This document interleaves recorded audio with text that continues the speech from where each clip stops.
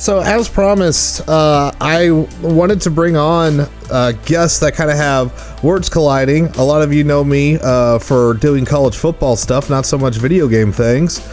So I invited Kaleb Schweiss. He is one of the voices on the Ultima Final Fantasy podcast, the Ultimate Final Fantasy podcast. Hey, Kaleb, how are you doing this fine Saturday afternoon?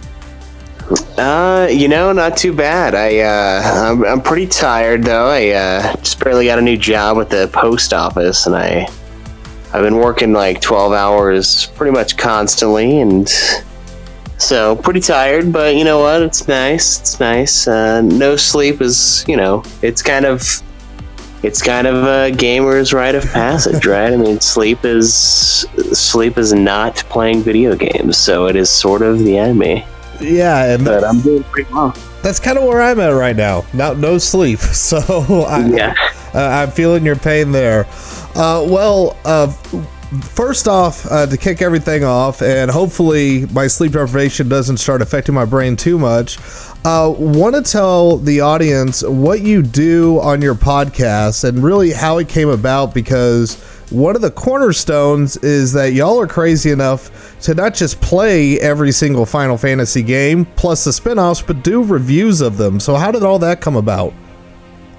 Well, there was a time when I had really only beaten like 3 of the games in the series. I had beaten 7, 10, and 12. I had beaten 12 a couple times because for some reason I just love it. I love the weird blue and red lines that fly from the characters and the enemies, and don't really love the story too much, but the gameplay I've always thought was super fun. So I had tons of these games though. I mean, there are like a million of them to begin with, and I just had like 7 or 8, and I was like, man, I should really probably try to just finish as many of these Final Fantasy games as I can. And I started Final Fantasy 1, and it was really brutal, and I was like, I don't want to use a guide or anything on these because it's not really beating it if you use a guide.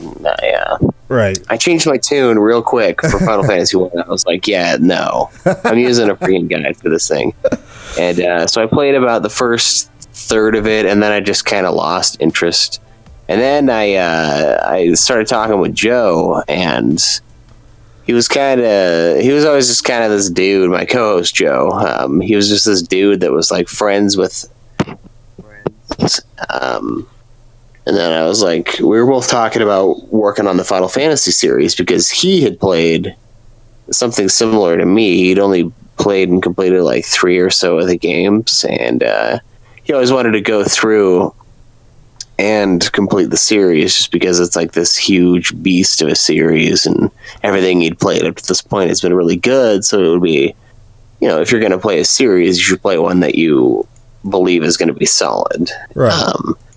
So he started doing that, and then he was super into podcasts because he had a job where he was driving constantly.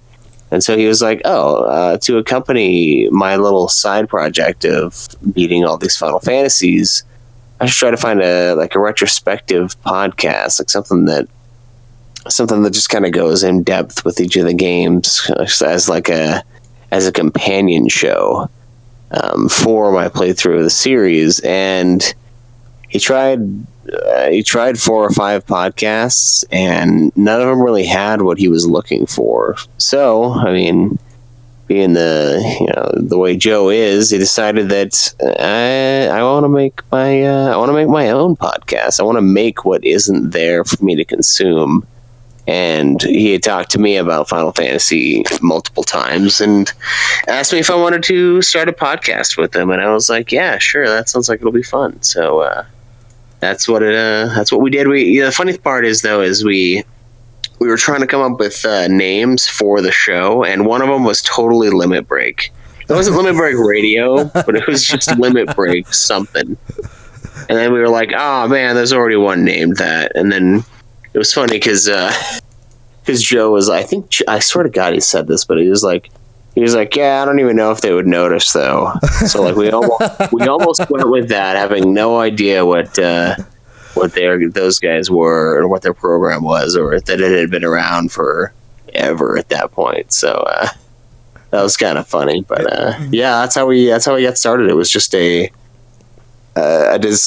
desire for what we do from Joe, like to accompany his playthrough. Basically just kind of formed us. Yeah, and it's been very cool. Lots of a podcast that I would say is very evergreen, because not only do you do reviews of the game, but you talk about the history of Squaresoft and Square Enix and some of the major players within the company as well, whether it's the music with Nobuo Uematsu, just as one example there. Which one, like, kind of taking it apart and digging into history has been your favorite, or has it been something more off the wall, like the sexy swinging fan fiction, which ended up that spun off into its own podcast, if I remember correctly? Yeah, it did. We wanted to do it. I mean, kind of. We enjoyed it to some extent. It was kind of like ridiculous, and we were just laughing at how ludicrous the writing was. So we wanted to continue that, but we didn't want it to be on the show, so we just kind of severed it. I think as far as like what I've found most interesting so far is probably the stuff revolving around Ito, because he's kind of like one of those big players, but he's a big player that you don't really think about as often unless you're really digging deep. But his battle systems are like incredible. I love the depth. I love that every time he comes back to direct a game or be a real head honcho on the game, the gameplay is like incredibly good. He's got 6, 9, 12 as his some of his bigger involved pieces. I mean, he's always there with the battle system or the event planning, stuff like that. But I don't know. There's just something about a game that he is either head of or up there for that is just damn fun. I mean, you got the stuff with Final Fantasy VI where you equip summons to learn the spells, and I was like, oh man, this is really cool. This is like an awesome way to learn spells. Like, yeah, I'm fine with the original style of it, where you like level up and oh hey, you reached level 30 as a white mage, now you have holy and stuff like that. But the idea of like everybody being able to just pack on all this magic, just because you had the summon, because they have the they're like one with the magic. I can't remember the War of the Magi and stuff like that in 6. So it makes sense for the plot, and it was just a really awesome way to implement it. And then they did it in 9, even better, I would say, where you equip equipment and you learn special abilities, and you get to kind of choose all of those abilities. And like 9's was crazy because I would get a new piece of armor or a new weapon, and I'd be like, no, I don't think I'm going to put this on yet because I'm still trying to earn these abilities just to see what they do, just for the hell of it, And same way I approached 9 as well. It made me grind. I'm like, I'm not done yet. I can't move on until I'm done here. Careful with that word, though. We got I remember we got corrected on that. You're like, somebody was like, oh, you don't have to grind in 9. I'm like, the grind comes in many forms. Yeah, I would consider it a grind. I mean, just in general, anytime, at least in my opinion, is if you're stopping the story, you're stopping your progression, and you're running around in a circle, you're grinding. Yeah. I don't know how else you can define. Although people are interesting and weird, and have their opinions. Some people may say, "Well, that's just a natural progression of the game. That's how you get from point A to point B." So I can see that. Yeah. But yeah, so I went back and listened again to your episodes of Final Fantasy 15. And I'm curious because this game is unique in the Final Fantasy series. Not only, that it's recent for one, but this game has seen a lot of changes as well. And I'm doing my playthrough now. I haven't noticed any of the new story stuff yet. I still think I'm a chapter or 2 away from the new stuff. But has the story changes or the DLC kind of affected your opinion at at all of the game from when you first played it to how it exists today? I mean, honestly, I haven't really returned to the game, so it would be kind of unfair to say one way or another. And this is, I don't know, what we have with Final Fantasy 15 is extremely interesting. I mean, it's almost become a Final Fantasy 14 situation, and very similar to that, I would say, because I can't play 14 in its original form any longer. Like, it is the version that it is brought up to be. So, like, when they come out with a new version of the game, a new expansion, like, everything kind of plays like that. And 15 is sort of that way now too. Now I think it's important to acknowledge the changes that might be made and the advances or setbacks, depending on how you look at them, of the Final Fantasy 15 updates. But I don't know. We kind of decided with 15, like, okay, we'll do a review. We're going to rank it amongst the series. And then if they change stuff later, that's great, especially if it works well for them. And if not, then, that's fine too. But it was kind of like we're gonna rank and we're gonna review the core game that they've put out. And I'm pretty sure Joe would like to play the game again. And the nice thing about 15 is you get that new game plus, so it takes like 8 hours, and it's purely cutscenes basically when you're level 99. So we could coast through the story again real quick, and that might be something we do for when we actually end up reviewing all of the episode blah blah blahs when the time comes, just to truly experience all of the change. So I think it's kind of an interesting idea. I don't really like the idea of it becoming the norm necessarily, though, because we had kind of a lot of issues with 15 on release, like not with the game itself, but like they announced it in September, and I was like, oh man, that's really soon. And then they kicked it back to November, and I'm like, oh, okay. And then they released the game, and then they keep like making tweaks and changes, and then like, it's nice to know that they're listening and they're giving us what we want or what we've voted on, I guess, a certain number of times. But I don't know. For me, when I saw the list of stuff when when Square Enix did their little poll on like, oh, what would you like to see the most? I was like, well, kind of all of it except for the higher difficulty modes. Like, I don't really care for that as much, but because it's not.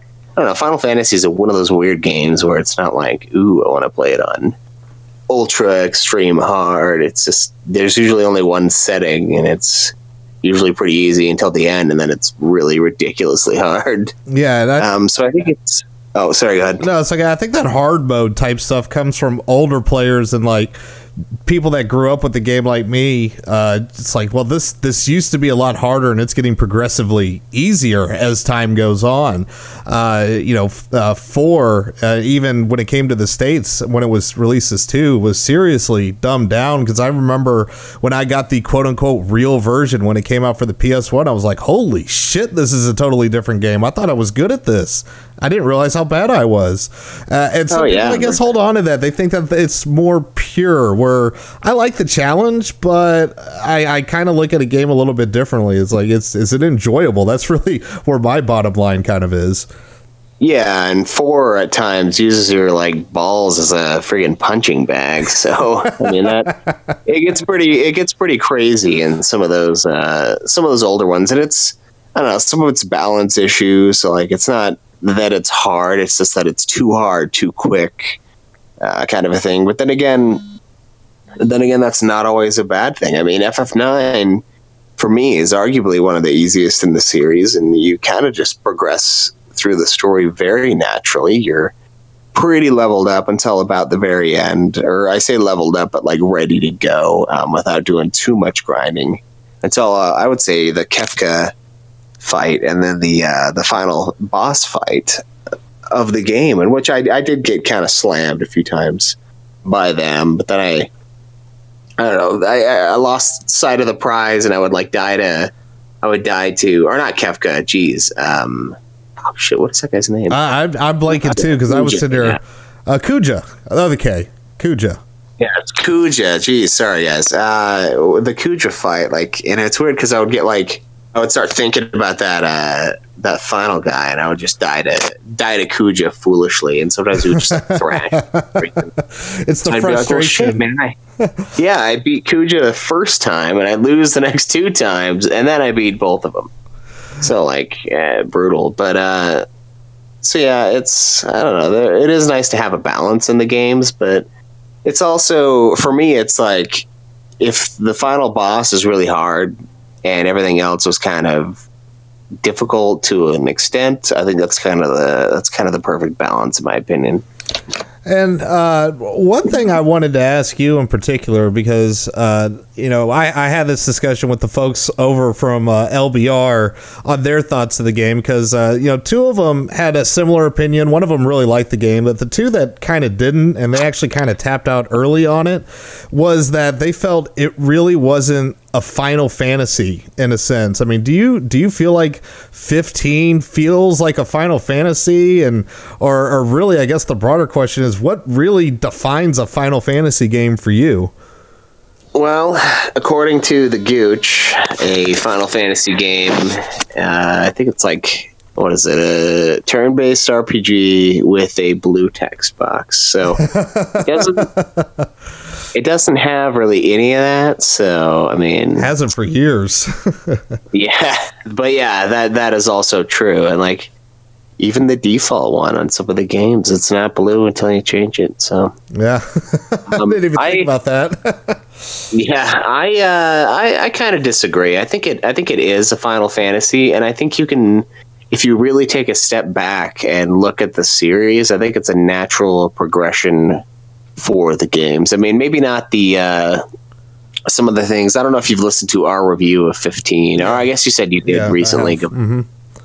Some of the things that we felt, me in particular, felt were missing from the game, I think make it feel semi not Final Fantasy-esque. But then again, most of these games, they're not. I hate to say this, but they're not perfect, especially in the stories always making 100% sense category. So I've been making fun of it on stream here and there for the parts. It's like, this doesn't make a whole lot of sense. I had somebody commenting in the stream, when you walk around town with Iris, it's like, it's weird that you're getting experience points for like going on a virtual date. I'm like, no, it's even weirder than that. She's a teenager. Yeah, she's somebody's little sister, but that's not how she's presented here, is it? No, not at all. And then I found out how old she was, and I was like, oh shit. I was kind of like, I kind of like their relationship more than his and Luna Freya's. I was like, wait, nah, never mind. Never mind. This is wrong. Yeah, wrong. Yeah, but I definitely agree that I think that was one that both you and Joe agree that there needed to be a little bit more, fleshing out of the story, especially between Noctis and Luna Freya.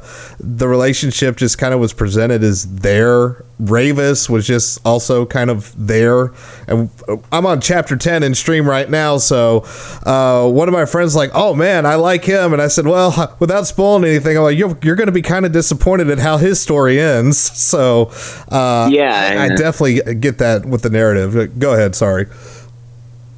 There are a couple things like that, and then the biggest, I got kind of over the Luna Freya thing, because I was talking to my roommate at the time, and he was like, oh, I looked at it more as a, he was sad that he lost a friend rather than he lost someone he loved, like that was like truly in love with. And I was like, oh, you know what? When I look at that scene and I look at the things surrounding her eventual demise, spoilers for all of those who haven't been 15, you shouldn't be here, but and when I looked at it in that light, I was like, you know what, this is actually pretty well done. I can't complain too much about it, but it wasn't really presented quite that way. It was kind of semi-romantic like, but the one that really bothered me, and it was like this weird thing, and I'm like, why would this be there? Like, was the was Iris and Gladiolus's lack of emotion at the death of their father. Like, the man died protecting the king, and they know that. Or at least they should know that. But they don't. They like have no emotional reactions. But then this old man, this Galleria of Jewelry Jared guy, he dies, and she's like crying about it. Like, if she was crying about some random Jared dude dying, she should have been like freaking out when her dad died. Somebody on my chat was like, he was creepy anyway. What's the deal? Yeah, he kind of is. I'm like, who is this Jared guy? And then this little kid, I'm like, this little kid is going to piss me off later. And I was right. Yes, he did. I was like, oh, thank you for catching me up on what you should just let me freaking see. Yeah, with your little bobbleheads. But yeah, there are a couple things in the game that it does feel like they were rushed, and it feels like they tried to set up a universe, which I applaud the attempt. But it's just kind of weird when huge story gaps from one of the forms of media, the Kingsglaive movie. Mm-hmm. It's like it's not mentioned in the game, and like there's some of the stuff in the game or in the movie that I felt like probably should have been in the game instead, like the death of the king. That would have had more of an impact in game, I think, than in movie, because in movie it doesn't really matter, and in game you don't see it happen or anything like that. So it's just it struck kind of a weird balance. I think the exception to that would be the anime series, which I actually quite enjoyed, 415, and I think that was a good way to do it. That was like character building, like a little backstory setup that didn't necessarily borrow or take and give with the game's plot itself. Mm-hmm. And that way, I don't know if you're familiar with the Marvel universe, but I've heard similar things for their TV shows. Like, everyone's like, yeah, most of them were kind of okay. Some of them were really good. I've heard some great things about like 2 or 3 of the shows, and I might end up watching them. I don't know. But the big problem I've always seen is not really much happens in it because they want to save it for the movies. Right. Mm-hmm. So it seems like kind of a similar situation. Like, oh, well, we can't give that away. But it's like almost the opposite. It's like, well, no, it probably should have been in the game, but you put it in the movie, like the lesser thing, the thing that not as many people are going to, get a hold of or try to consume, kind of a thing. So it was just kind of an awkward rollout of it. But it's there are a couple things in the game that really stand out to me, and like the other thing that I really wish they would have fleshed out, and I guess that was part of their little survey they did, was the world of darkness. Like, I wake up and Noctis has turned into Keanu Reeves, and I want to know what's going on here. Like, it's been 10 years, and I'm like, oh man, this last chunk of the game is going to be sweet. Fight my way, run past the demon wall because there's just no way I can kill him. Get into the truck, get like a ton of catching up story with the Talcott guy, mm-hmm. Dropped off. Everybody's cool with me. They're like, oh, hey, man, crew's back together. We go. I beat the game. And I'm like, what? Yeah. I want to know what's going on. Like, it felt like so rushed near the end. It was exactly rushed. And I remember when I listened back, because the one that stuck out to me was Gladio and Iris not having any emotional, loss of their father. And I remember when y'all said that the first time, I kind of filed it away in the back of my head. And when I listened again, I was like, oh, that's right.